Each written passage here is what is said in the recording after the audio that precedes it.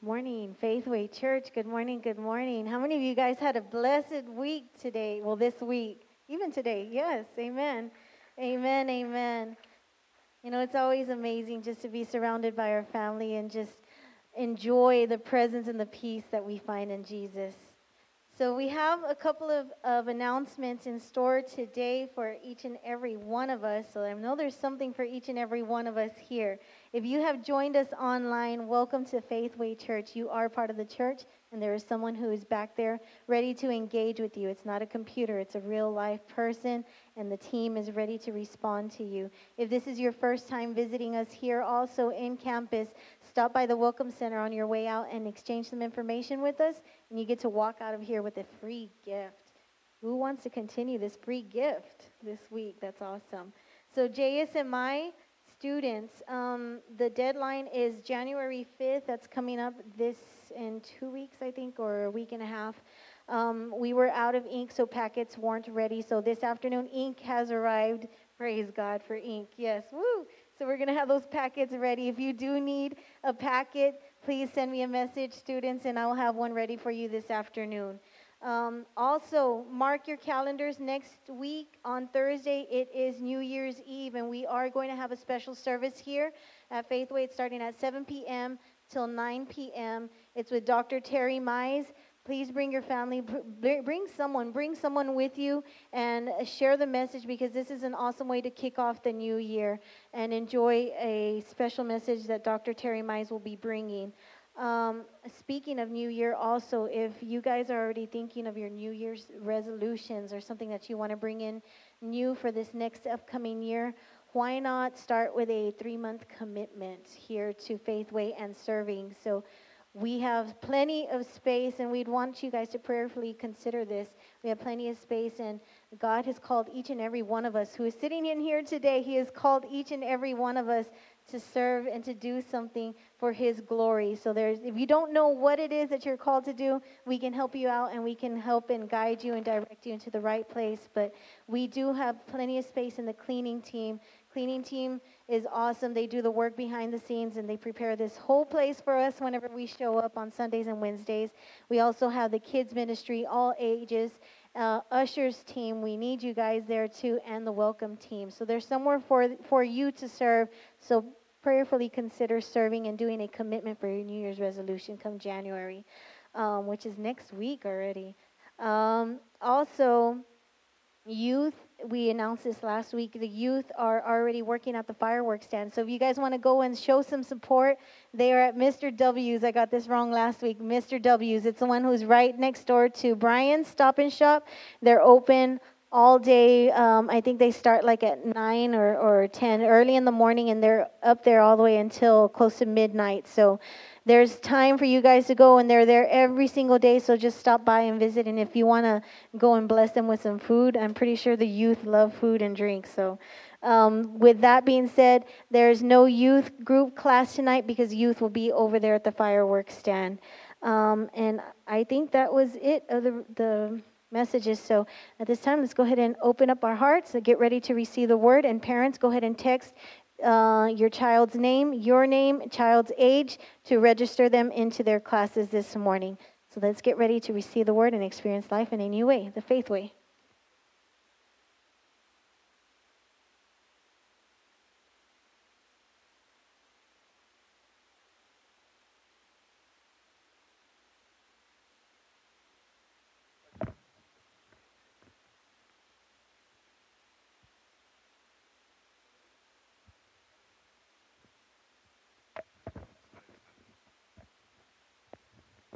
All right. Well, praise God. Let's get right into it. Father, we thank you this morning for the word. We thank you, Lord, for this great church. And Father, I thank you for what we're pursuing. We thank you as this is the last service of this year. Father, let's all take a moment and say thanks. Pray a prayer of thank you.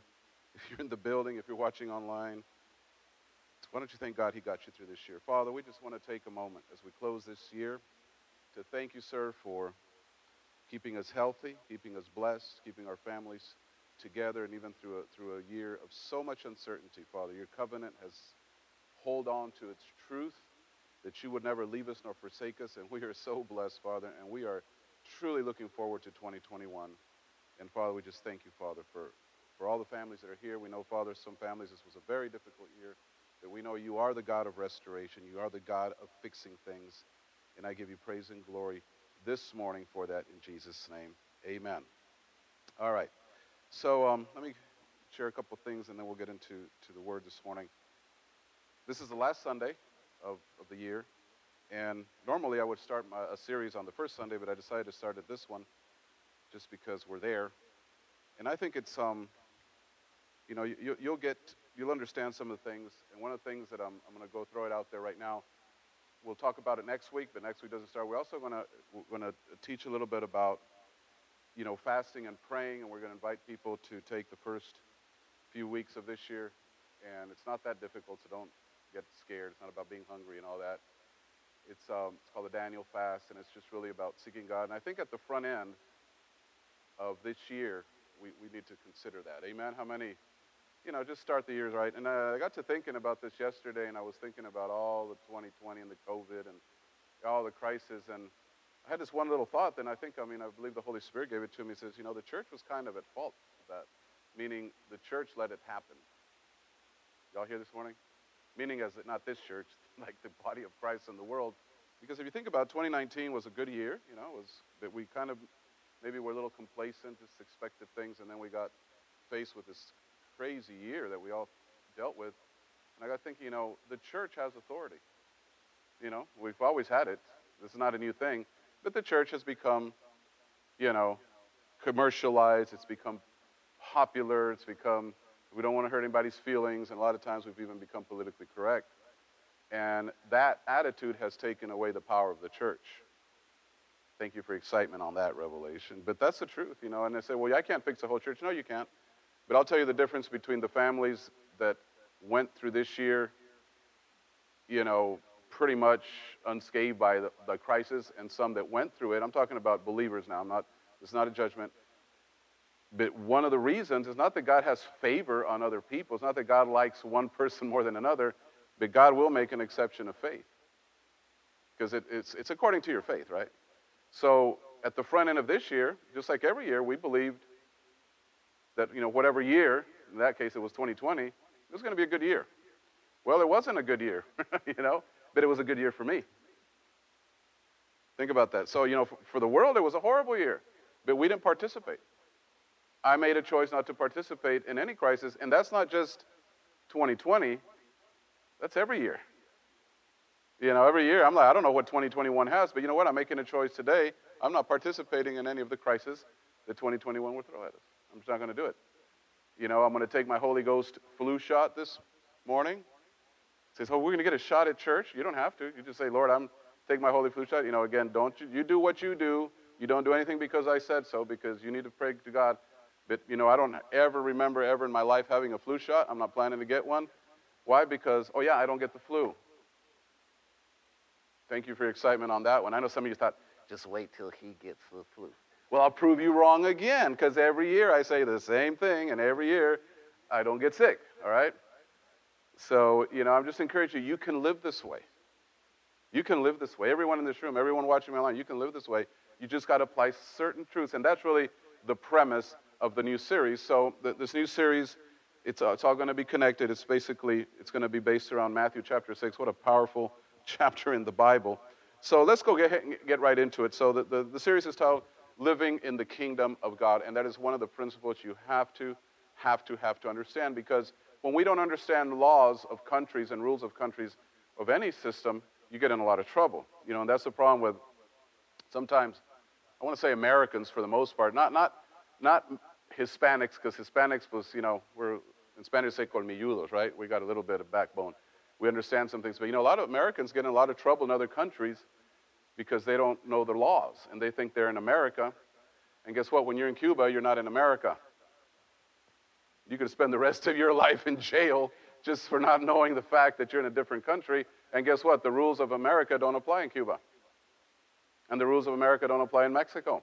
And the rules of America don't apply in Ukraine.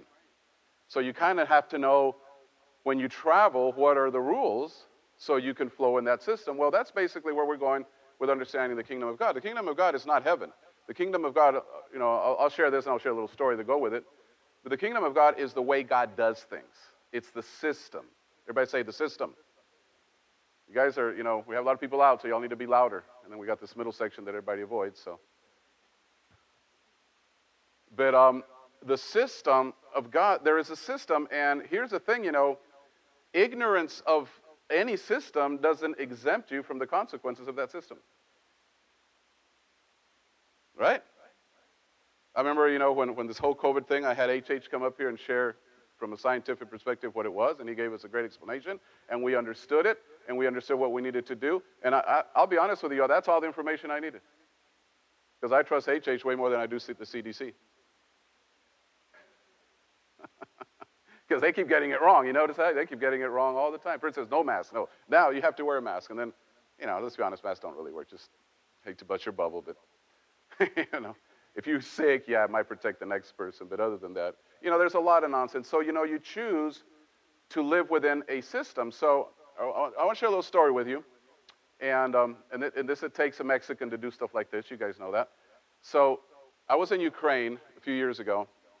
Many years ago now, maybe 10, 12 years ago.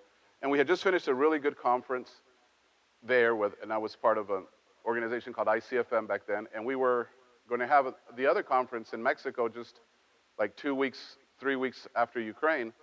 And I was there with Terry. Terry Mize will be here for New Year's. If you don't know Terry, you want to be here. He's a man of God, good friend.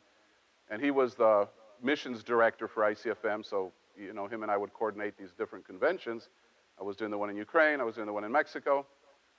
And on the back end of the Ukraine one, Terry knew I was going to go to Mexico, so he gives me all this money to pay for the conference, right? So when you travel to different countries, you're supposed to, you remember what I told you at the beginning of this? Obey the laws, right?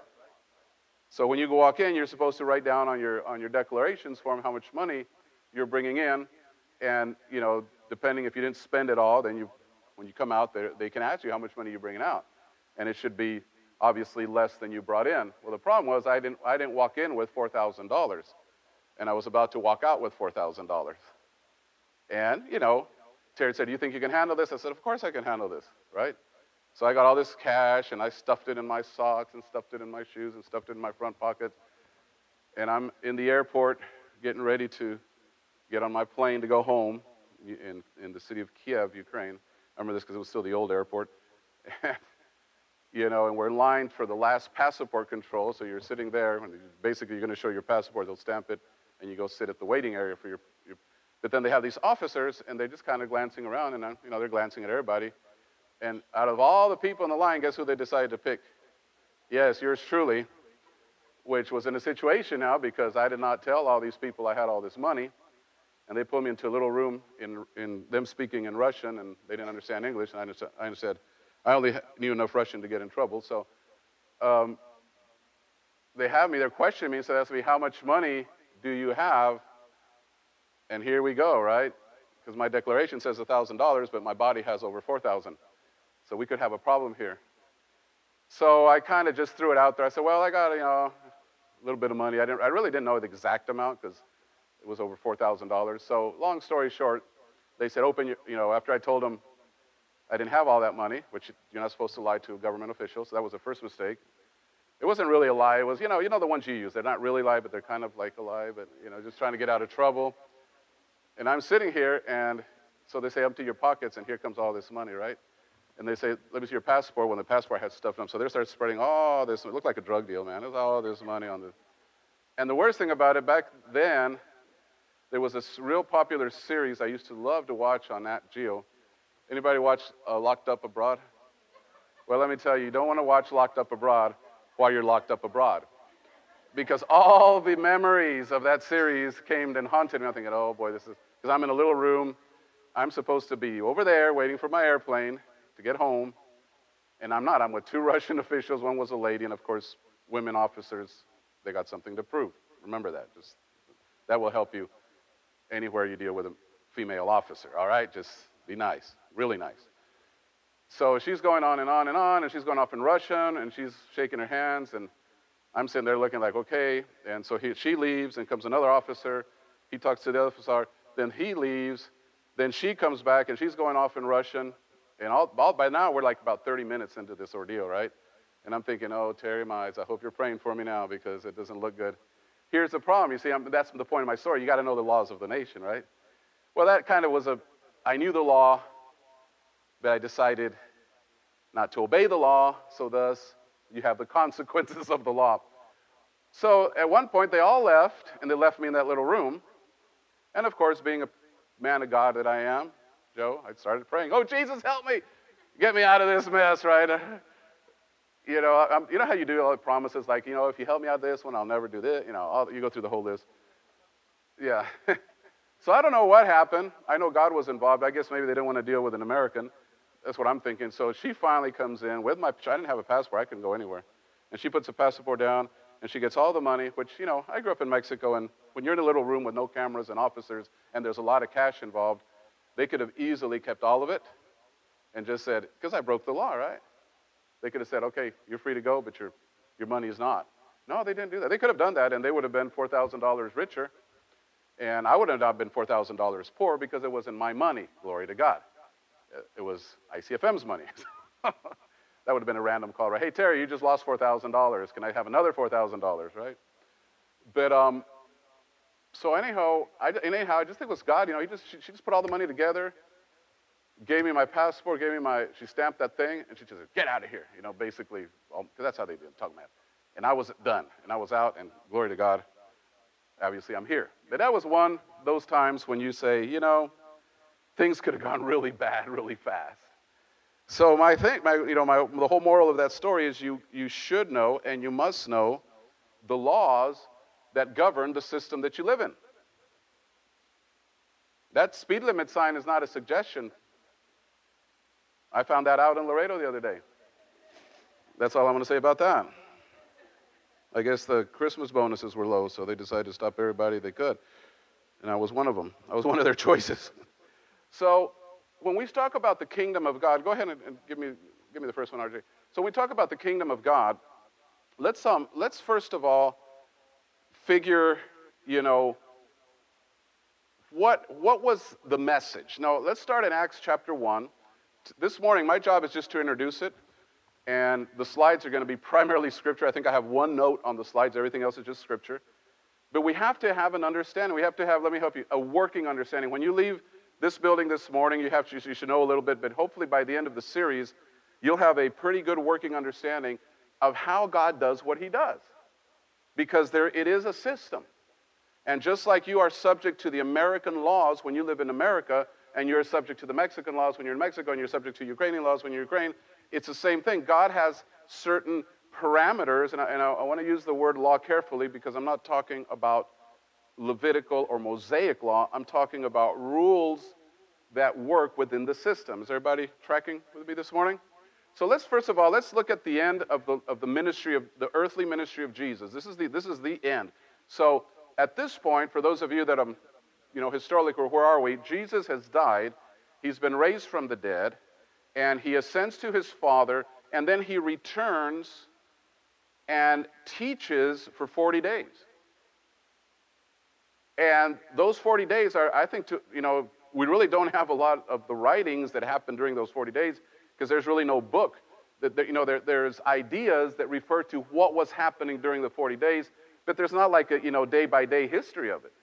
So we really don't know the whole theme, but throughout the scriptures, you do find out something that did happen during the last 40 days of the earthly ministry of Jesus. And here it is. It says, the former tristy have I made, O Theophilus. Now remember, Luke is writing to Theophilus. He's writing a letter. Number, chapter, and verse, and number, all that comes later.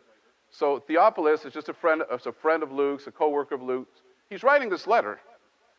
And for us, it turned into the book of Acts, which basically is the history of the church. I recommend everybody should, if you're going to read a book, in the month of January, read the book of Acts and get a translation that you like. Get a Passion Translation. I mean, now with the Bible app, you have really no excuse. You could get it in, the Message translation, Contemporary English version, anything you understand. But it's just exciting, because the birth of the church really, really teaches you what the church is supposed to look like. The book of Acts is not just a book of history. To me, it's almost like a blueprint of what God wanted the church to be. Now, we are way away from the book of Acts, I think we need to bring some of this back, if not all of it. But the book of Acts, it was a powerful church. It was a church of power. It was a church where, people were being saved. People were being raised from the dead. I mean, there was there's healing in the streets. There's prosperity in the church. There's one scripture that says there was nothing missing among any of them. So it's a powerful, powerful idea of what the church is supposed to be. So said that, let's keep reading. On Theophilus, of all that Jesus began both to do and teach, until the day which he was taken up, after that he, through the Holy Ghost, had given commandments unto the apostle who he had chosen. So remember now, he's writing, this is years after all this happened. He just sat down and said, Theo, let me tell you about this Jesus thing and tell you everything I've seen and heard. And he turns around and writes the book of Acts. So this is not happening, this is not live, right? This is years afterwards. He's sitting down and he's, telling Theophilus everything that happened. And in verse 3, he tells us exactly what happens, what was the basis of the teaching. It says, to whom also he showed himself alive after his passion by many infallible proofs, being seen of them 40 days. Now pay attention here, because now it's going to give us an insight to what the theme was. So for 40 days, Jesus sat down, and every day they would teach primarily on one subject. And he tells them exactly what it says. He says, of the things pertaining to the kingdom of God. Amen? Think about that. This is how important this is. Jesus sat down and said, all right, boys, for the next 40 days, we got one subject. We're going to one class. There's only one class we're going to do. It's called Kingdom of God. And he understood that this was so vital for them to know that this is really what sets up the success of the early church. Why did the early church have so much success? Why did the early church have so many miracles and signs and wonders? And they were so powerful in so many ways. They'd throw you in prison and the prison doors would bust open. It was a powerful, powerful church. Well, he tells you right there, it had to be pertaining to the kingdom of God. Now, let's look at another instance. Now, we're going to fast forward a few years into the life of Paul. Now, we're close to the end of the book of Acts. Here's Paul, the writer of 2/3 of the New Testament. The Pharisee of Pharisees, really the only guy that came from, you could say seminary. And he was out there trying to kill Christians, had an experience with Jesus, met Jesus on the road to Damascus, got born again, saved, and took the cross of Christ, took the mission and his purpose in life, and he preached and established churches. And really, we are here today because of Paul's ministry, because Paul is the one that brought the message to those that weren't Jews. So now, Paul, it talks about he gives a little insight of what he was about and what he was teaching. And Paul dwelt 2 whole years in his own hired house and received all that came in unto him. Now, how long was Paul there? Are you guys with me? 2 years. You guys stay asleep. I'll just talk to this side. This is the only side that answered this morning, all right? I'm just messing with y'all. Track, come on, track. Let's go. So for 2 years, what was he preaching on? Right there. The kingdom of God. You would think after about 3 sermons, you would run out of material, right? Because here's the thing you got to understand about anybody in the New Testament. None of them could go to Matthew.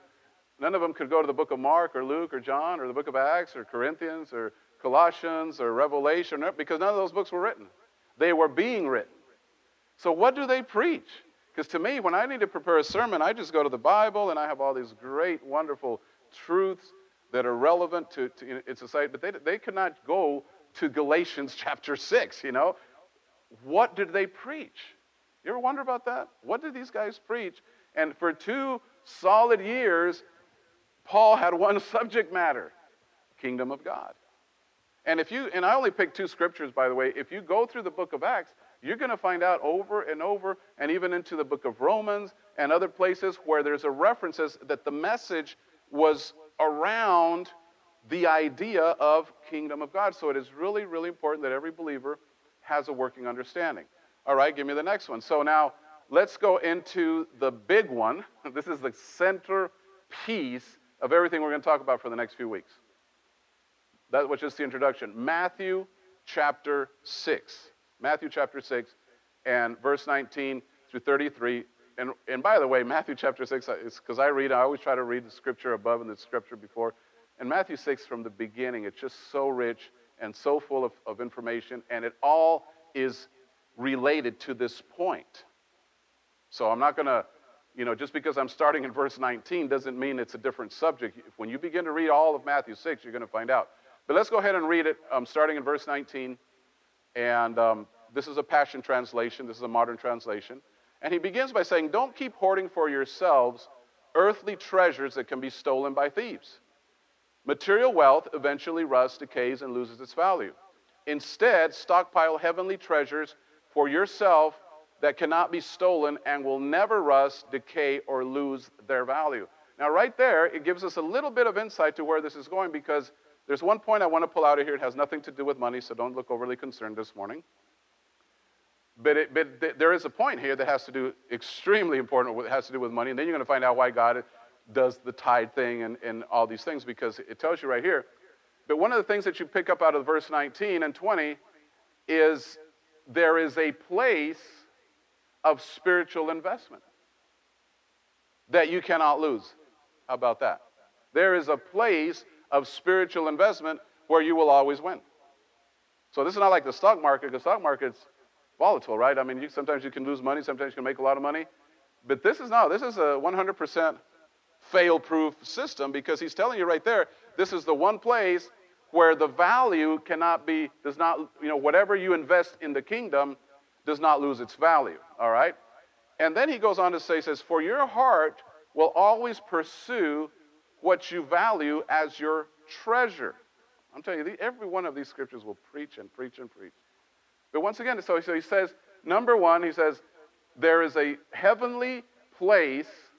Then he says, because you will pursue what's in your heart. And this is really important that you get this one scripture, because he's going to tell you, if this thing is going to work, it's going to have to be a heart issue. And let me tell you what a heart issue is versus a mental issue. And I'll try to find out an example that everyone can relate to. You know, there's two versions I can explain to you. So you can have mind knowledge of something, head knowledge of something, right? For example, in music, you can have the structure of a song. As a musician, you can know the notes and the scales. And this is where a lot of musicians don't transfer. Even professional musicians, they can get stuck on having, and I know, and I actually know some musicians that are completely amazing. They got the education, they know how to read music, but everything became mine, because in music, you know what you need for music to connect with people? It's called soul. And how do you explain soul? I don't know. But you know what? It's a difference of me playing a scale. And you can see it. If you look at guitar players, now I'm a guitar player, so I watch them. You can see the professional guitar player is usually looking at music, and he's playing all the correct notes. But the guy that plays soul, his eyes are closed, his head's back, he's making all these weird gestures with his face, right? Because the music is not coming from here. It's coming from here. All right? So that's an illustration of what we're referring to here. Because Jesus is saying, this truth that is about to be delivered to you, at the point that he is talking to them, but that principle is the same truth for you now. This truth that I'm about to deliver to you, you can understand it with your head, and that'd be great. That's better than not understanding it. But it has to sink into the heart. Another way of explaining it is, if a person, and I know people are wired different, so don't take this the wrong way, but, a relationship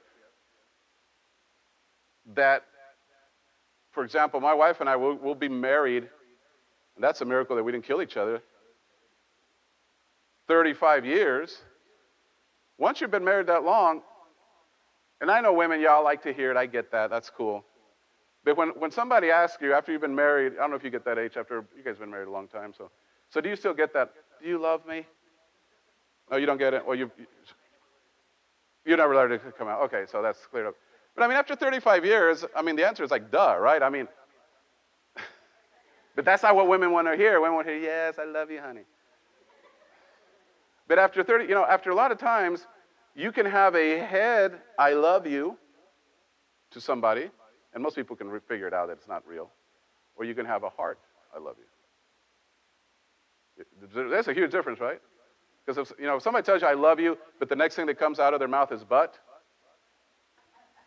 that's head knowledge. And you can forget about everything before the but, because the heart's about to speak now. I love you, honey, but I found another. No, you don't love me. you know. And if she's Mexican, you better run real quick. That's all I'm going to say, because your life might be in jeopardy after you make that comment. But here's my point. Or I'll give you the last illustration of what this was. When somebody, kids are the best at this. So when you take your Christmas pictures this year and you tell everybody to smile, how many know the phony smile? The phony smile, you know which one it is? Your eyes don't smile. So that's the other thing I do. I like photography. I do photography. So when you study photography, you got to figure out how to get people to really smile. Because they go, smile. The eyes aren't involved. You see, right now when I make you laugh, your eyes are involved. You're like, oh, this is so funny, right? That is the difference, once again, between a heart expression of laughter or smile. Because like with my grandkids, they all smile like this. They look like they're so I hug them and I start tickling them. And they're like, like, take the picture. It's like my granddaughter, Cammie, she doesn't like to smile at all. She's just like mad at the whole world all the time. Well, I get it, she's one. Everybody controls your life at one, so she's not happy about any of that. But to get her to smile, I got to get her ribs, and I go, and she'll finally go, take the picture. Because all her pictures, she's like, you can go back on Facebook, look at my Christmas picture. The other two grandkids are like, oh, Christmas, and she's like. So my whole point is, we have to understand things with the heart. And this is the one truth, that unless because you're going to get the head knowledge in the next few weeks, but the application of this is called a lifestyle. That means, I'm going to choose my life. Even if you don't understand it, you should make that declaration, that choice today. So you know what? I think I'm just going to choose my life, and I'm going to live by the kingdom of God. Whatever that means, I'm going to figure this out, because the kingdom out there is broken. Have you noticed that? We thought the great America, by the way, this is the greatest nation in the world. No other nation could come up with a vaccine in 8 months. Nowhere. Amen? This is a great nation, but we saw how broken it is because at the beginning of this pandemic, nobody had answers. Nobody knew what to do. The doctors didn't know. The specialists didn't know. The smart people of the world didn't know. So that system, you can't trust that system, church. Amen. And if you continue to trust that system, you're going to continue to be let down. But there's a system that hasn't failed. Never. I want to say for thousands of years, not even thousands of years, for eternity. Because the kingdom of God wasn't established thousands of years ago. It was established in eternity. So that's why at that point, your heart will always pursue what you value as a treasure. So we have to resolve that right now. I want to get this kingdom of God thinking so deep in me that I'm going to live this way. I might not get it all right. I might not know everything. But I'm going to start setting things in order in my life to make this my lifestyle. Then he goes on to say, he's still talking about the same thing. He says, the eyes of your spirit allow revelation light to enter into your being. If your heart is unclouded, the light floods in. Well, that's pretty simple, right? Because he's telling you, once you get your heart in the things of God, the eyes of your spirit, in other words, you're reading the Bible, you're not just reading a book, you're reading God's word now, it means something to you. And what it tells you there, it says, if you make a choice, and this is really a choice that you have to make this morning, is to allow revelation, knowledge, insight. Because I can teach you a sermon, but it's not going to help you unless it goes from here to here. You'll have scriptures, you can take some great notes, but really he's saying, let the revelation light enter into your being, because if your heart isn't clouded, the light floods in. But if your eyes are focused on money, so he brought that money thing up again. So is this about money or not? Not really. It really is about the kingdom living, but he makes a mention because the people there were just like the people today. When you have money, you feel secure. When you don't have it, you feel insecure. Can you say amen? That's the truth for all of us. When there's money in the bank, you got a sense of security. But when there isn't, so money was, there was a idea that came from, the Greek culture, including the Roman culture, was kind of blended at this point. And they had a name for this, and his name was Mammon. And Mammon was a god that they created in their head. He's not a god. We know it's Satan. But Jesus makes reference to Mammon because Mammon was well known as one of the gods of the pagans, which was the god of money. He was the god of wealth. He was the god of possessions. So Jesus really makes a lot of references to Mammon in other places. And, if the study goes that way, it'll go that way. But that's not the center part of this message. But he is bringing Mammon up. He says, but if your eyes are focused on money, the light cannot penetrate and darkness takes its place. How profound will be the darkness within you if the light of truth cannot enter. Now let's break that one down just briefly. So what is he saying now? He's saying, if your eyes are all focused, and if we just remove the word money out and put the word materialism or material, then it would tell you where a lot of people live today, including people in the church, and and all of us live there. Now, this is not a bad thing, but if you're not careful, your whole world is about that. And for a lot of people, that's all it's about. All they talk about is money. All they do for is money. They have 2 or 3 jobs. Their kids are running hog wild because they don't have any time to spend with their kids. Their marriage is failing because they don't have any time to spend with their wife. But they're after money. Does anybody know anybody like that? Is anybody here like that? Don't raise your hand. But we know that Jesus, the Bible says the love of money is the root of all evil. And the love that doesn't mean you could be broke, completely broke, and be in that place. You can be a billionaire and be in the same place. The love of money has nothing to do with if you have money or not. That is, your God is that. That God will make you feel secure if that God is safely in your bank account. You understand what I'm saying? So he makes a reference, he says, materialism is a clouding of the heart. So if your whole life, and by the way, we all talk about money, but your life cannot all be about money. Thank you for that one. Some of you are like, really? It's not? No. There are things that there's so many things that money has nothing to do with. You probably saw that this Christmas morning when everybody went and bought all those expensive gifts and ripped all the gifts, and everybody was excited, and the little kid was playing with the empty box. I'm thinking, why just go buy the box, right? I mean, why would we even worry about what was inside the box? That kind of shows you that for a child, it's whatever is important that moment. But an adult, no, it's money, right? So the light cannot penetrate and darkness takes its place. How profound will it be, darkness within you, if the light and truth cannot enter? So once again, he tells you, he's not talking about head knowledge. He's talking, make sure we resolve what are the gods in us. What are the things that we kind of, the idols, if you may say this, that we are placing before God. Because kingdom of God living does have certain requirements, and one of the requirements is developing confidence and developing trust in God. And that's not just a church thing. You can teach the principles from church, but the way you're going to develop it is by living it. There are things that, that's why it's hilarious to have conversations with atheists, because atheists will come here and say, there's no God and there's no this. And I'm thinking, dude, there's so much evidence in my life that whatever you say doesn't mean anything to me. You can bring all your little science and all your little facts. The fact is, I've seen God's hand so many times in my life, and my wife is alive today, and my granddaughter is alive today, and I'm probably alive today because of it. God knows how many times we've probably got, have been exposed to COVID this year. We still have not got it. We're not going to get it. Because, I can tell you there's so much evidence in my life that God is around, that for you to come and tell me, oh, science says that he's not real, I said, I really don't care your science. Your science couldn't figure out what to do with COVID. So that's your God. Your God doesn't even know what it's doing. Amen? So once again, it says you have to have and I'm really bringing this point in because if there's one point I want you to take away this morning is that one. It has to be from the heart. It has to be a lifestyle. This is something you live when nobody's watching you. This is something you live when you're, at your house. It's something you begin to grow in it. So, okay, let me have the next one. Arjun, now he begins to really break down some of the things. He says, how could you worship 2 gods at the same time? So, in other words, he says, you will have to hate one and love the other, or be devoted to one and despise the other. You cannot worship the true God while being enslaved to the God of money. And the King James Bible will say Mammon, which was his name. So so right there, one thing that, everyone in the sound of my voice in this building, watching me online, coming back and listening to podcasts, you're not going to get away from that one thing that you and you alone are going to have to decide.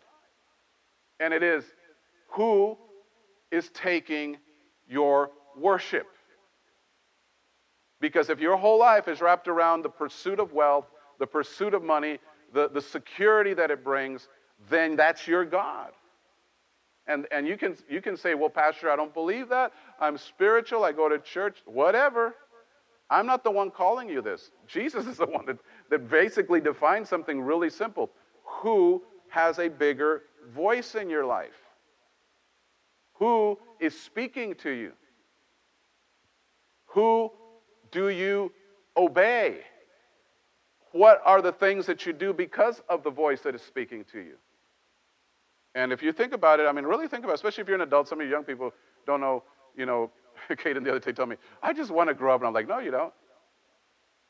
Young people stay young, right?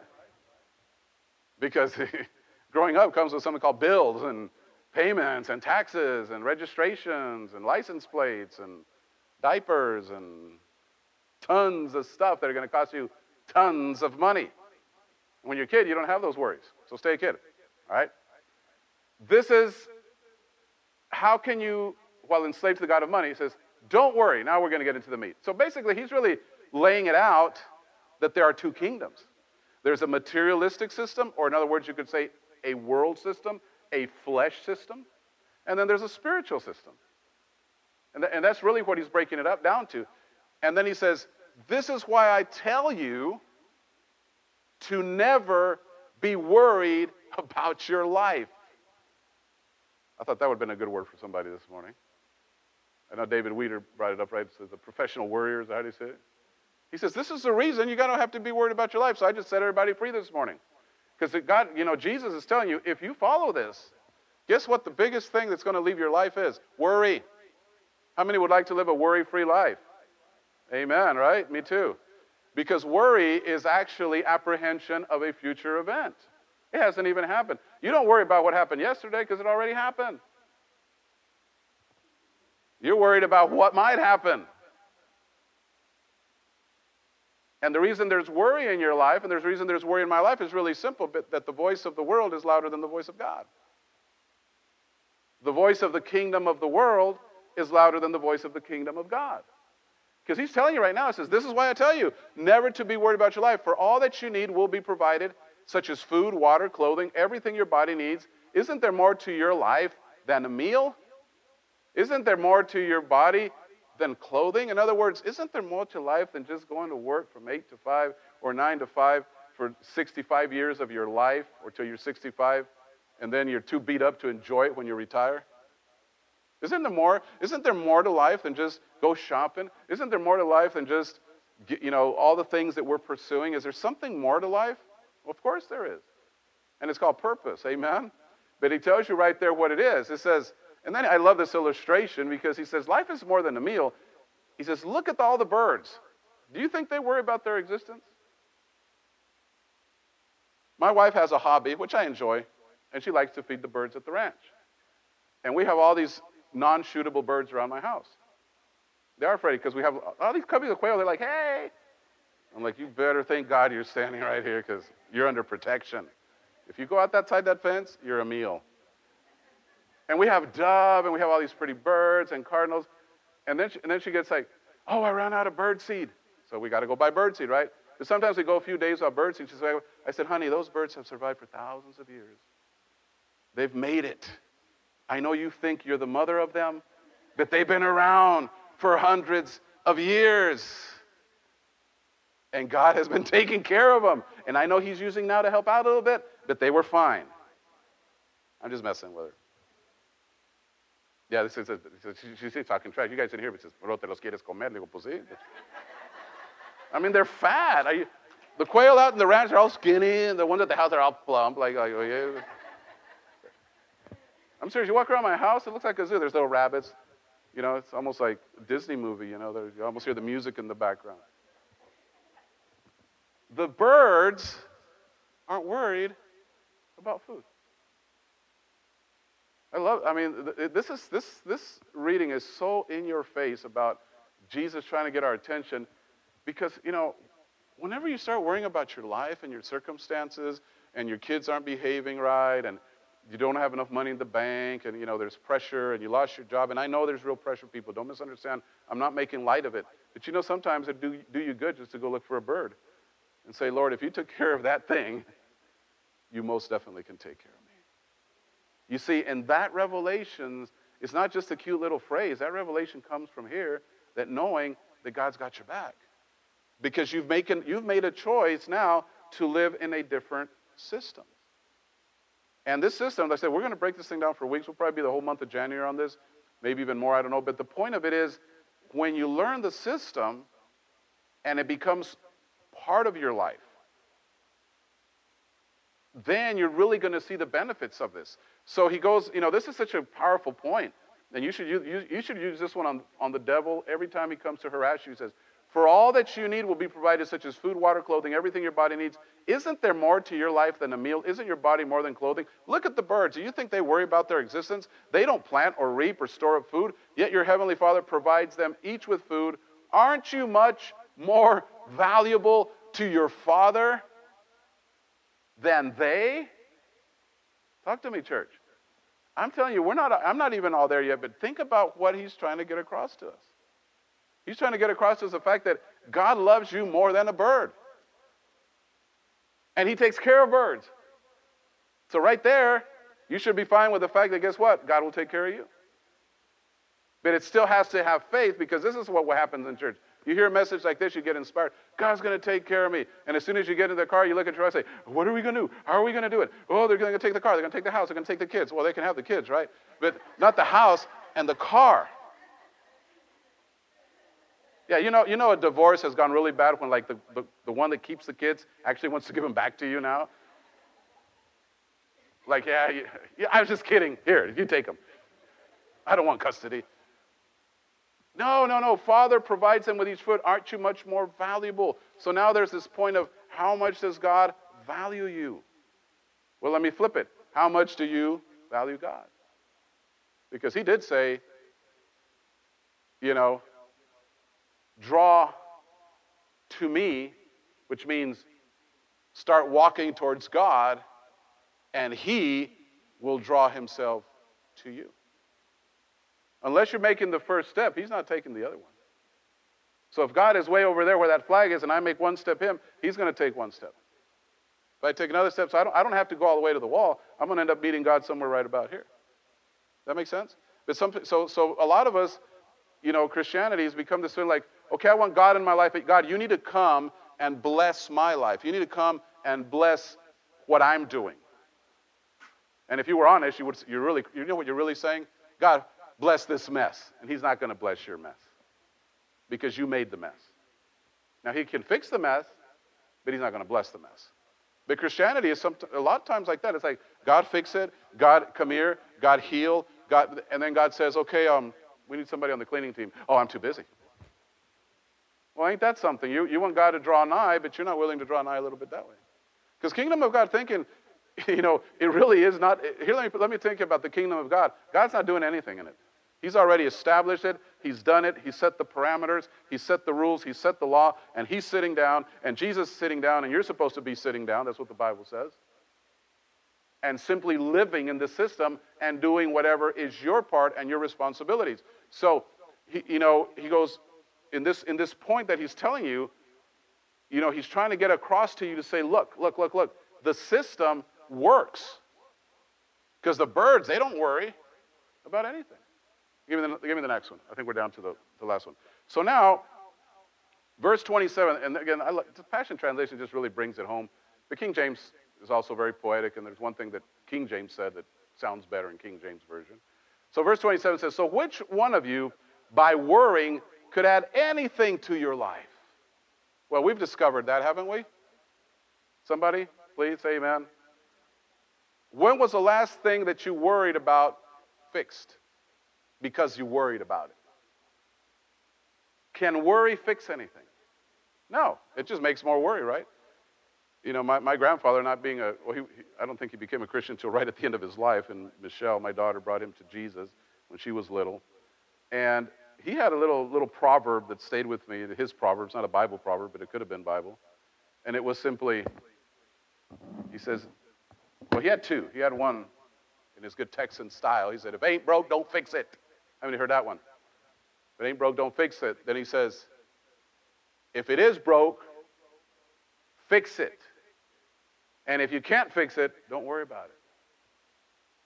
And that holds so much truth. I mean, because at the end of the day, we have a responsibility. We're supposed to do things. We're not just sit back and God's going to fix everything. But your part is not in trying to fix it.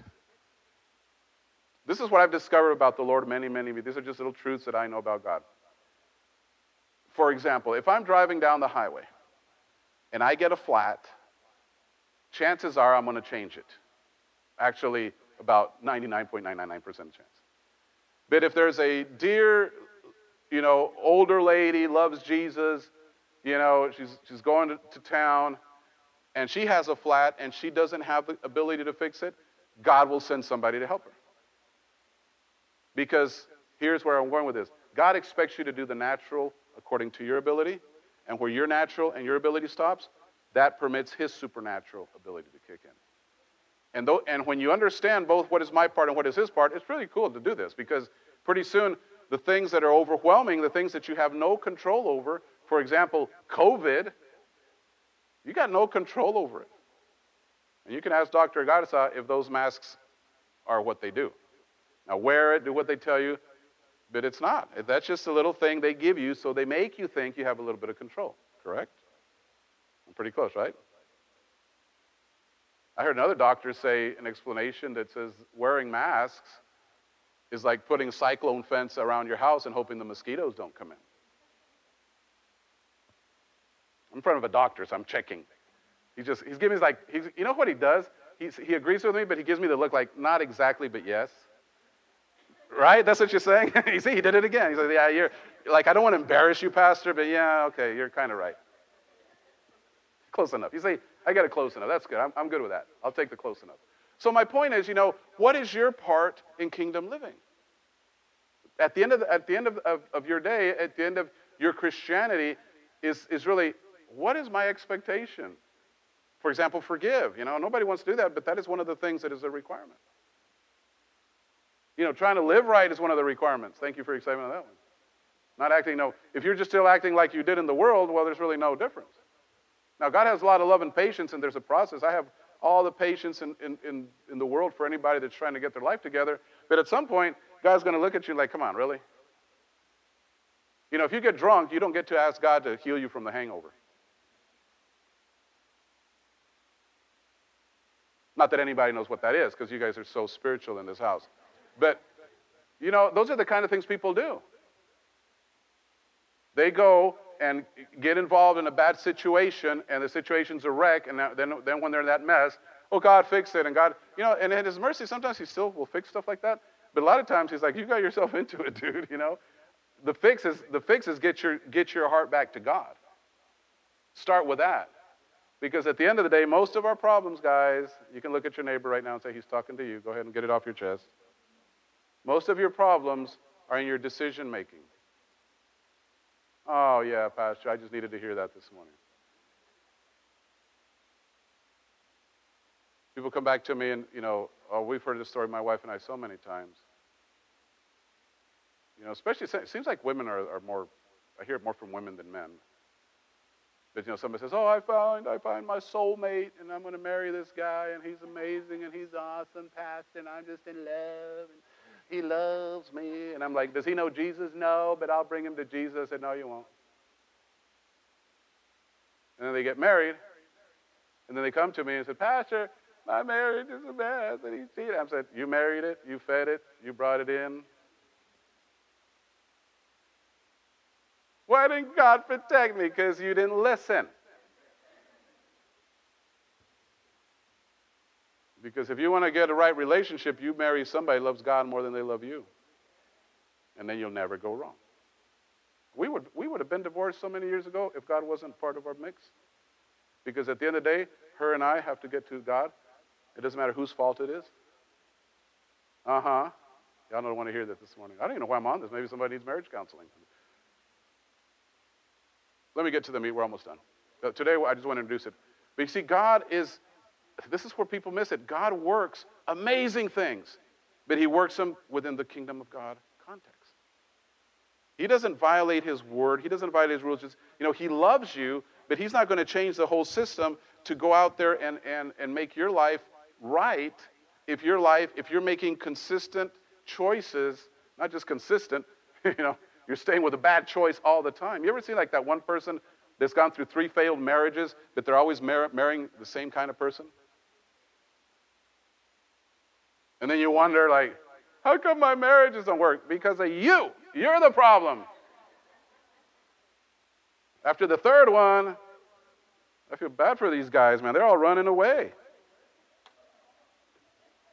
Or ladies, they're all running away, all right? Help the guys out. All right, let's go. Give me the next one, Archie. We're almost done. So then, he's still not done telling us what we got to do. Now this is where the title of this message is, because the message is titled, Seek Ye First. Everybody say first. Say first things first. That's really what we're talking about. He says, then forsake your worries. Why would you say, what will we eat? What will we drink? What will we eat? For that is what the unbeliever chases after. In other words, there should be a difference between you and an unbeliever. Doesn't your Heavenly Father already know the things your bodies require? So above all, everybody say above all. Now this is where King James Bible, I like it a little better, because he says, first of all, or the idea of seek ye first. Passion says, above all, constantly chase after the realms of God's kingdom and the righteousness that proceeds from him. Then all these less important things will be given to you abundantly. And I really like verse 34. It says, refuse to worry about tomorrow, but deal with each challenge that comes your way one day at a time. Tomorrow will take care of itself. Can I get an amen off that one? Somebody need to hear that one, right? Tomorrow will take care of itself. So let me just read it. Let me just read it straight up, because I just like the way King James reads. Matthew chapter 6, let me just read it once, and then I'll expound. So what I'm trying to get you to understand this morning, it is vital that you work at a personal level. I don't care, younger person, older person, whoever in the room, you need to begin a pursuit of what is this kingdom of God?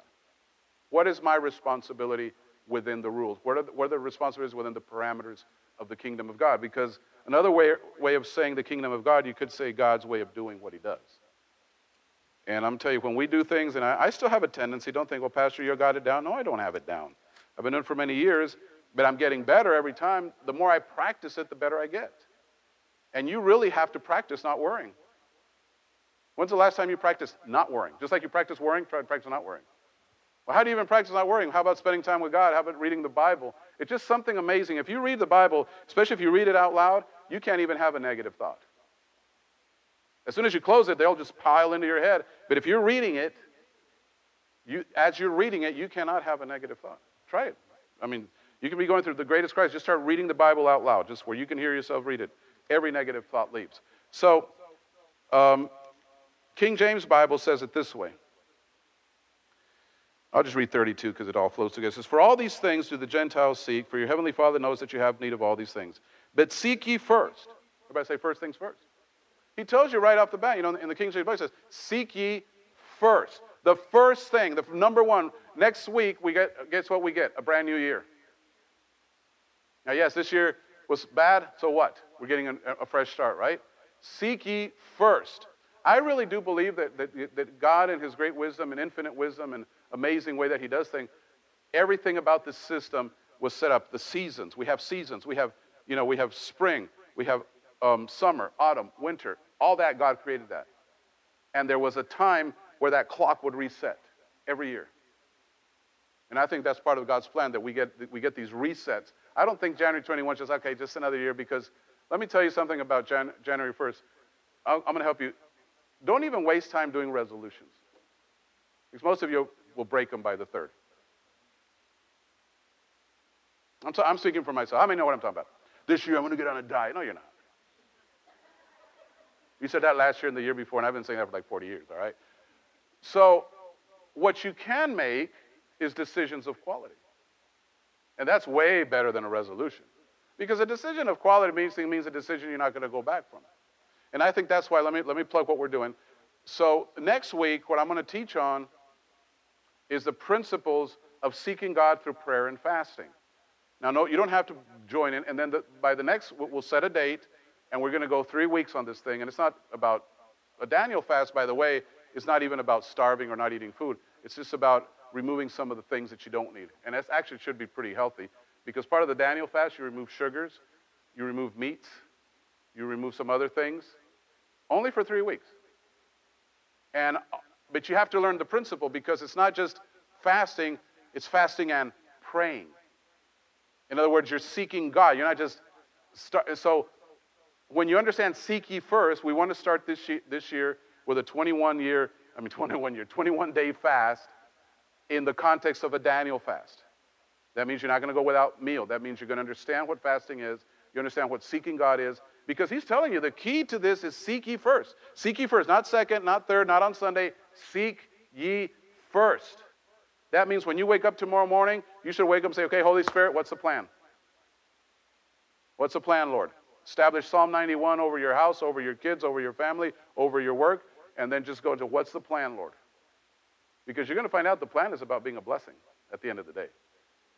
So King James says, seek ye first the kingdom of God and his righteousness, which means his right standing, and all these things. What things? All the things that everybody's looking for. They want a roof. They want, they want clothes. They want money. They want support. They want to feel secure. Because at the end of the day, money, what is the power? Why did God even, why did Jesus bring up money in this whole conversation? Because he knew the trust that people are putting in it. And he knows that it can easily become a god. It can be exalted very easily over even God. There's a lot of people that I could tell you stories upon stories, but there's one story years and years and years ago. A lady came to this church and she didn't have a job, and we prayed for a job, so she got a job like instantly, and she was really happy with it. But then and she was doing good, and her life was getting in order. And then she came back and said, "Oh, Pastor, they offered me more hours, so I'm going to be working on Sunday." And a big red flag came up in my spirit, because she was going to trade something for something else. God gave her the job, and it was being a blessing, but then they enticed her, not on purpose. Obviously, they wanted her to work. That's not, but the idea to say, okay, maybe if I put 8 more hours, I'll have more money. The only problem is that she sacrificed the Sunday. And she took those 8 hours, and it wasn't too long before that lady left the church, left everything, lost the job, and never heard from her again. And this is kind of heartbreaking, because one bad decision can change everything. Nobody should come to church because of fear. But I'll tell you one thing, the only version of fear that I could not relate to, but that I could see happening in my life, is that if I became separated from God, then it would be scary. I'll be honest, I don't operate in fear. I've dealt with that years ago. I used to have a lot of fear in my life, and I fixed it through the Word. But nowadays, the only thing that would bring fear into my life is to say God is no longer in your life. Because God is not the sort. He proved it this year. He proved it in 2020. Even without a job, because my own business was down for 2 months completely, and when you don't have a check for 2 months, it can get pretty dry. But God kept doing things. Because I discovered, part of the things that God did during that season, the church finances, when we closed the church back in April, it tanked. I mean, we probably lost, if you can imagine, 70% of your income. You still got the same bills. Just because you shut the building, okay, you're paying a little less electricity, but it's still, you still got all the same bills. But you know what? In that season, God spoke to different people that I yet haven't met. And there was one lady from somewhere north that began to watch us online. And when the church finances dried up here, right in that season, this lady that I don't even know, she doesn't even know the church that well, she sent $1,000 to the church through online giving. And I'm watching God do things like that. Like God says, come on, I got this. I can find somebody in the middle of Michigan or Massachusetts, and I can take that person, they could be scrolling down Facebook, and I can get them to your page. And I can get that person to click that little button and send you whatever money you need. And I said, yes, sir. Because there was a little bit of apprehension, because as a pastor, you're watching this, right? Like, for example, Laredo, thank God we don't have any rent or mortgage on this building, but Laredo, we pay rent. And we're shut down, and the rent still due, right? And we didn't even ask the owner. And that first month, we were pretty back. And Abigail, which is the director in Laredo, she called the owner, not to ask for a break. She just called to see how he was doing in the middle of all of COVID. We said, just call him, say he's a man of God. He's been to church a few times. He's not consistently in church. And the guy said, oh, by the way, you guys don't need to pay the month of May. We didn't call for that reason. But you see over here, I'm like, oh, that's $1,500 of, where's that going to come from? God already fixed that too. So, here's the one I'm trying to get across. Your life will begin to have all these little stories like that because you've made a choice. Back to Passion Translation, so above all, constantly chase. But go back to the King James. First things first. Seek ye first. In a few days, it's going to be the first. I really invite you. This week, we're not having any midweek service except for New Year's Eve. And for those of you that are newer to the church, we don't stay here till midnight. That's not what we do. We start at 7. We're usually done by 9. We're going to have a, weather permitting and everything permitting, little fireworks thing after church for everybody to just hang out. And then everybody goes home and do what you got to do, right? But I'm telling you, you got, Sunday, you got 4 days to really think about this and say, you know what, Lord, I'm going to get on a pursuit come January 1st, and I'm going to try to discover you for myself. I thank God for the church. I thank God for Pastor Box. But this is not about the church. It's not about Pastor Box. This is about you and me. Because that's really what it is. All this we do here is about my biggest responsibility is to teach you how to have a personal relationship with Jesus. Because if you're going to base your faith on my stories, it's not going to work. I've developed a personal relationship with Jesus for over 27 years of living this way. Do I know everything? No. But I've learned to rely on that system. I've really learned to. That's why I have no issues with giving. I have no issues with tithing. I have no issues with sowing. Because God tells me right now to give it all away, it goes all the way. Because the kingdom of God, you cannot break it. I'm telling you, and this is where people have fear. Why don't people tithe? It's not that they're bad people. They just have fear. Why do people have problem with generosity? It's not that they're bad people. They have fear of the system that controls their life. And the best way you get rid of that fear is operating in the new system. And we're going to learn all about it. Like I said, I want to break this thing down where there's no really big questions. Sure, you might have some questions, but it really is, how does God do what he does?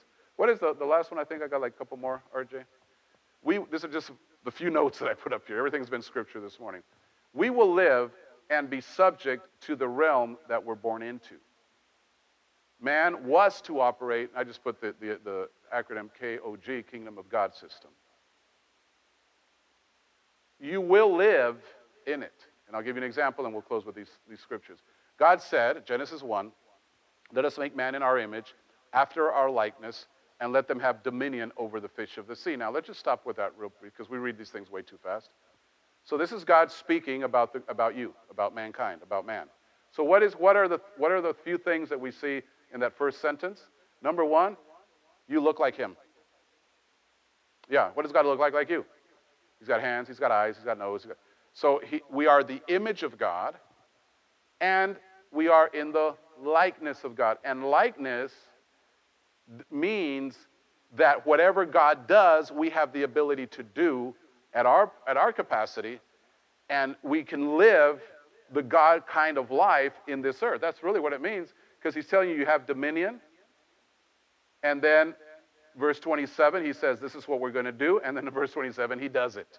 So, God created man in his own image. In the image of God created he him, male and female, he created he them. So if God made you, then you should operate in the system, right? This is a good place to say amen. Give me the next one, and we're done. I think there's one too. So, here's what you got to understand. Adam was born again, but he was born again into death. When you come to Jesus, and maybe you're here this morning or you're watching me online, most people that I look around are born-again believers. I'm almost 100% confident we have a smaller crowd this morning. But here's the point. When you come without God, I've done it. I had to do it twice because the first time it didn't stick, right? When I was a kid, I was with God, I left God, and then coming back to God, I did that, what you did. I said, Jesus, come back in my life. I need you back in my life. That experience is called born again. So you're going from death, and the word death, trying to get it, something everybody gets, is simply unplugged from God, unplugged from the life of God. You're on your own. You're your own God. You're subject to that system. And you say, Jesus, come into my life. So you're plugged back into God. And I always use my pulpit like if it was a cross. Imagine a cross. So now I'm here. So I was born again from death. I'm born again into life. Well, Adam was born from life to death. He was created image likeness. The Spirit of God was in him.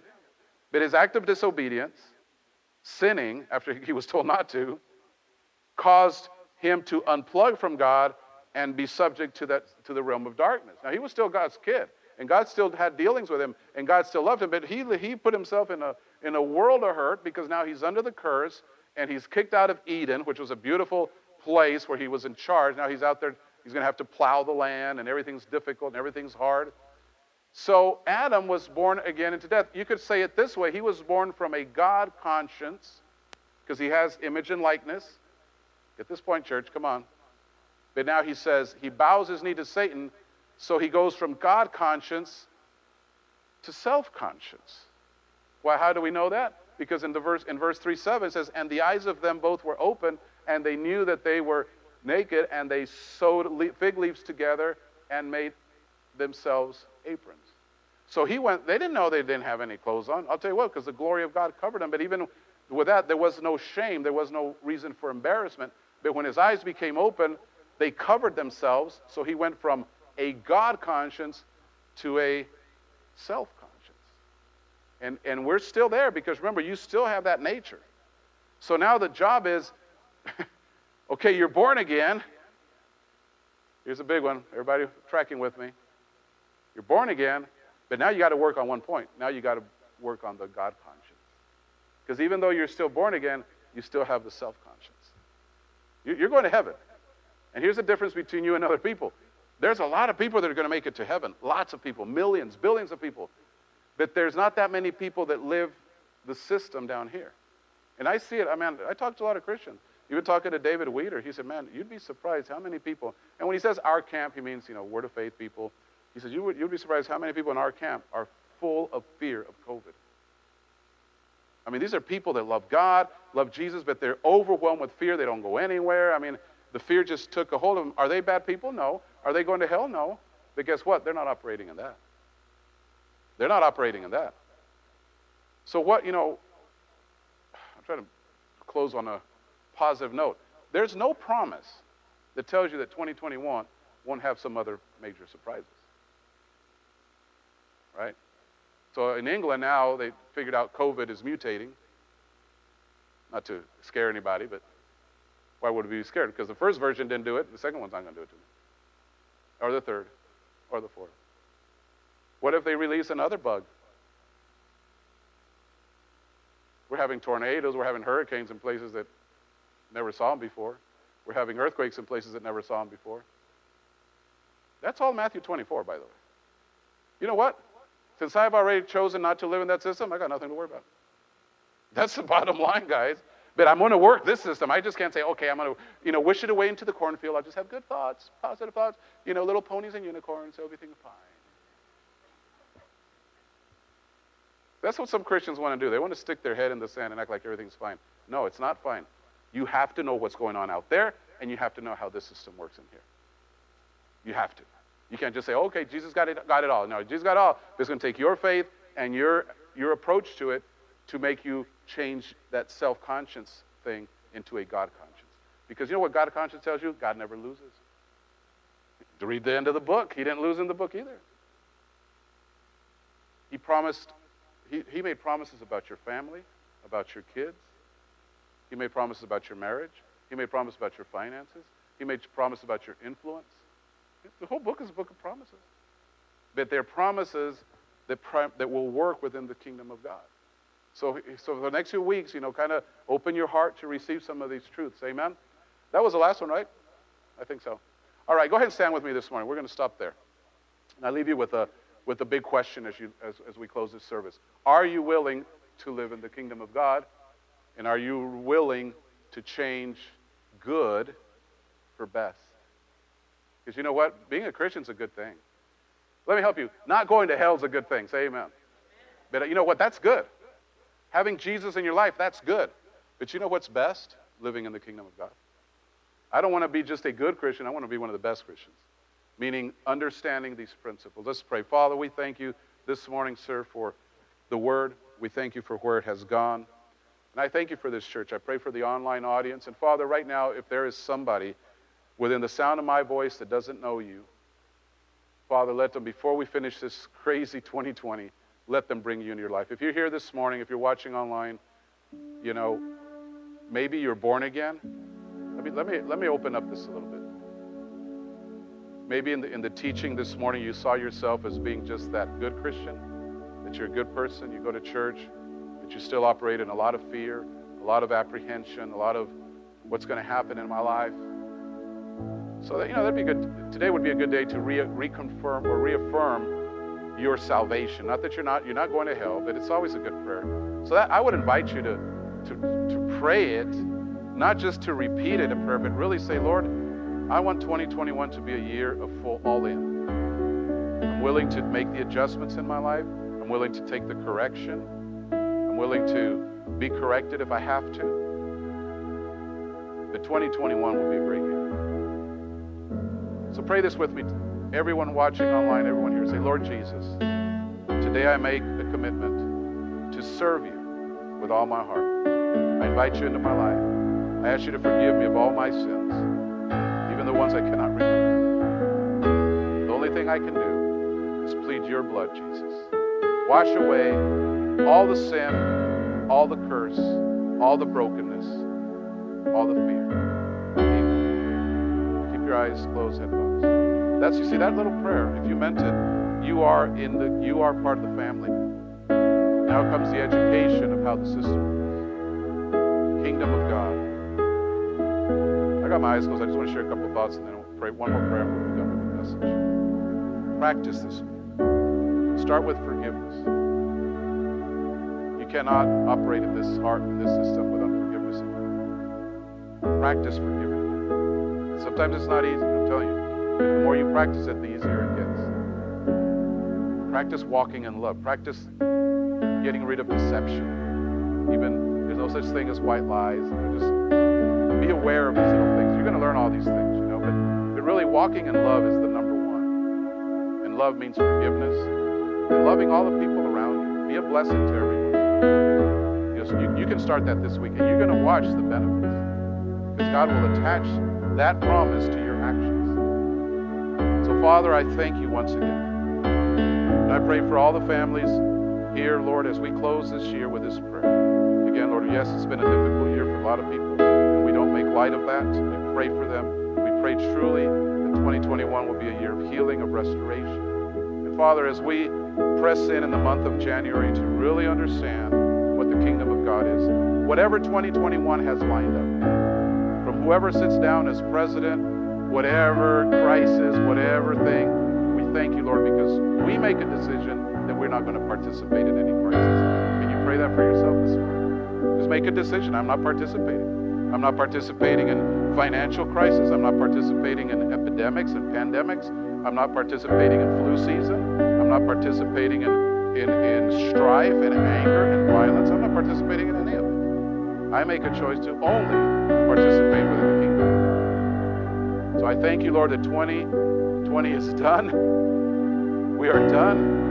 And 2021 will be glorious for the church. Whatever happens out there doesn't matter anymore. It will be glorious for our families. Say this with me as I close this. In 2021, as for me and my house, we will seek the Lord and we will serve the Lord with all of our hearts. Amen and amen. Give the Lord a big praise offering. Come on. Woo! Glory to God. All right. You may be seated. I want to give you a couple things that are going on that I need to touch about. I'm not going to teach on offering and giving. Hopefully you know what to do. But I'll tell you something. Come Thursday, that's a good spot. If you're still struggling with being a tither, that would be a good time to start to say, okay, I'm going to do it. I'm going to do it. And then see if it works, because that tithing, that's part of the kingdom of God. That 10% is not about God needing money. That's about that 10% reminds you every week of your life that you're covered. That's what it is. It's more of a reminder to you than it is to God. So don't let, like I said a few weeks ago, don't let a dime on a dollar keep you from the blessing, because it's not worth it. God, you cannot outgive God. I'm telling you, it's amazing. It still amazes me today what He does. So that's all I'm going to say about offering. Do what you need to do. What I wanted to tell you about is there's something we did in our Laredo church. We had a meeting with the leadership, and we have to change the schedule. Our schedule does not work. It's not good for anybody, including myself. So what does that have to do with Hebronville? I'll tell you what it has to do. So next week in Laredo, Faithway Laredo, our services are going to go from 6 p.m. to 1 p.m., which means I got to get out of here and go straight to there. And then, of course, I'll have lunch late and all that. So I'm going to try. You guys need to pray for me because I'm too long-winded. I know that. So we're going to try to reduce the service a little bit here. Hopefully we can start creating a practice to get out of here by 11:45. Because I don't leave. There's times, by the way, some of you don't know this. There's times we don't even leave till 2 o'clock. That's fine. That's what we're here for you. If you need prayer, if you need to talk to us, we're here. I know that's the only day we come. We can set up appointments and all that, which will be something if it's something major you need to talk to me about, set up an appointment, we'll come. We'll be with you. My wife and I will pray for you. We'll talk to you. But the thing is, I cannot resolve a lot of things starting next year right here because I got to get in the car and leave. So pray with me, help me get organized. And we're going to see how it works. See how it works. So we have to, service starts there at 1, and over there we're still very limited in musicians. So I'm still playing with the band over there. So I got to get there, in time to do all that. So we're excited, and if you know anybody that wants to go to Laredo Church, just make sure you remind them now that the new schedule will be 1 p.m. starting January 3rd. And we're doing the same thing in Laredo. They're same teaching, same fasting and praying. Everything's going. And the church is going good. We've had some good things happen lately. It's been a work. I'll tell you, but I think we're on track. Leadership is starting to come up. And let me tell you, the Hebronville people this, because you guys need to know. There is no version of me becoming a full-time pastor in Laredo. I'm pretty comfortable with the fact that God wants me here. And I'm believing God's going to raise people over there. It's really hard to pastor 2 churches, at the same time. So, like the church in Mexico has its own pastor, and they're doing good. And we had a church in Kingsville, but the pastor moved, so we don't have it anymore. But, every campus should have their own setup. Laredo, it's been harder than what I expected. So that's what's going on. Thursday, once again, Terry Mize. If you don't know who Terry is, you need to come. He's been a great, great friend for many, many years. Man of God, apostle. And our service will start promptly at 7. We will be done usually. Terry usually finishes 8:39. So make it a point to be here with your family. Let's finish the year with God. Let's start the year with God. Say amen.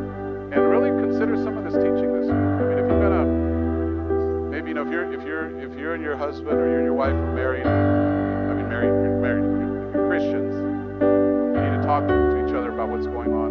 Especially as we move into this idea of fasting and praying, because everybody needs to be in rhythm of it. And again, fasting and praying, nobody has to do any of it.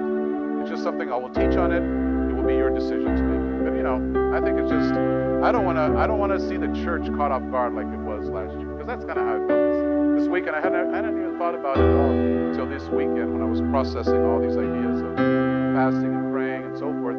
And that thought came up, says the church was asleep. That COVID should have never had that opportunity. I'm talking about the global church, because God gave us that authority. So say, well, Pastor, how can I fix the global church? You can't, but you can fix your house.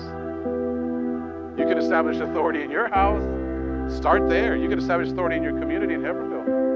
And you go ahead and establish before the end of the year, or get your family together, and we're having communion next Sunday. We didn't have communion this month because we got all these guest speakers, but that would be also a good point of contact to say, this year we're going to do things a little bit different. Amen? All right, go ahead and stand with me, and I'll get you out of here. You have the information to give there. If you need an envelope, there should be one near you. And thank you for your generosity, and thank you for what you give, man. This church is such a blessing to so many people. And I remind you, your offering, there's a church in Mexico that can have its doors open because you are giving. We are providing support, continual support to, Cuba. Every week, we send a little bit of money as we can. And you guys were a tremendous blessing to the Navajo people a few weeks ago when we took all the toys over there. And then we had a bunch of new clothes that we had, and they were really, really blessed. So, you might not see what you're doing, but you guys are touching nations. You're being a blessing to many people. And for that, Monique and I are really, really grateful. Thank you so much for being part of the Faithway family. That goes for you online people. I'm talking to everybody. Online people, you're part of our church. Even though you're not in the building, you're just as much as part of this. So, Father, we thank you, sir, once again for a good year for us. That we navigated this year with all the crisis, and we are here complete. Our families are complete. We are blessed beyond measure. And Lord, we just look forward to Thursday night as we wrap this year up, and we look forward to 2021, a year of blessing. Till I see him again, I pray the peace of God that passeth all understanding be with everyone in this room in Jesus' name. And everybody said, amen. Well, with that, you are dismissed. God bless you, and I hope to see you on Thursday night. Shake somebody's hand or high five them, social distance, all that.